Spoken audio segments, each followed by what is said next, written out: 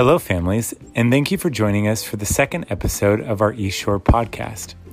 On today's episode, we have another great guest, Mrs. Dodd. Stay tuned for more information about our wonderful new Tosa.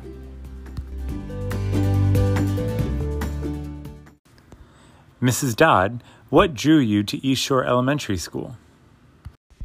East Shore has such a wonderful reputation throughout the IUSD community, and I've heard so many people describe East Shore and its neighborhood as a wonderful place to be.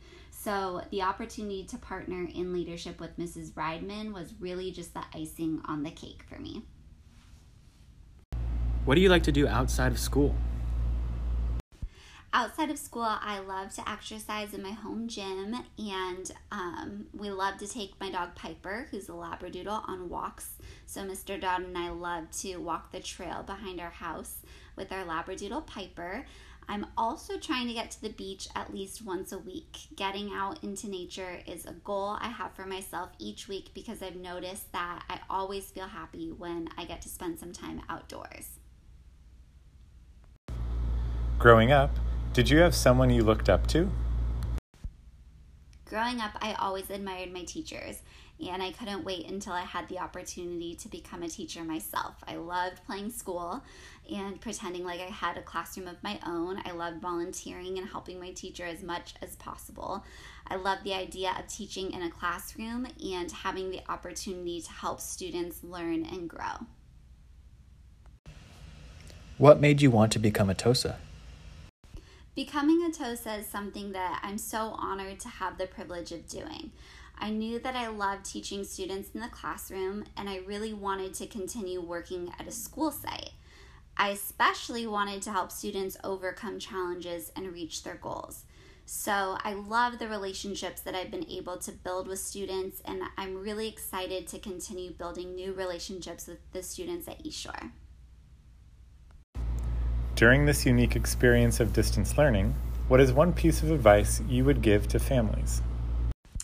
This is such a unique time. I'm finding that it's super helpful to recognize that this situation is a first for all of us, and the uncomfortable feelings that we feel are completely normal. So just normalizing the fact that we feel anxiety and we're feeling stressed and we feel uncomfortable is step one for me. It's important to keep our challenges in perspective and remember how much we have to be grateful for, even in the midst of our struggle. So here in IUSD, we are so fortunate to have so many resources during this time. We have the opportunity to be developing lifelong skills right now, to be coaching our students and our children in developing lifelong skills that are going to help them overcome adversity as they continue growing and as they continue developing as people. So with these things in mind, it's really important that we take time to care for ourselves and spend time together and continue trying to connect with each other, even though that's a little bit harder to do right now. Okay, Mrs. Dodd, last question. What classroom experience did you have before becoming our Tosa? I have taught first grade outside of IUSD, and then Mr. Dodd and I taught English to students in grades K through 6 in South Korea. So we lived and taught in South Korea for a year and a half, and when we returned back to the U.S., I began teaching at Portola Springs Elementary, which is another one of our beautiful IUSD schools. And at Portola Springs Elementary, I taught 2nd and 5th grade. I love teaching at each grade level, and it's been so helpful for me to learn about what students will learn as the foundation of their schooling, and then also see how they're going to build upon that foundation and extend their learning as they go throughout the rest of their academic career.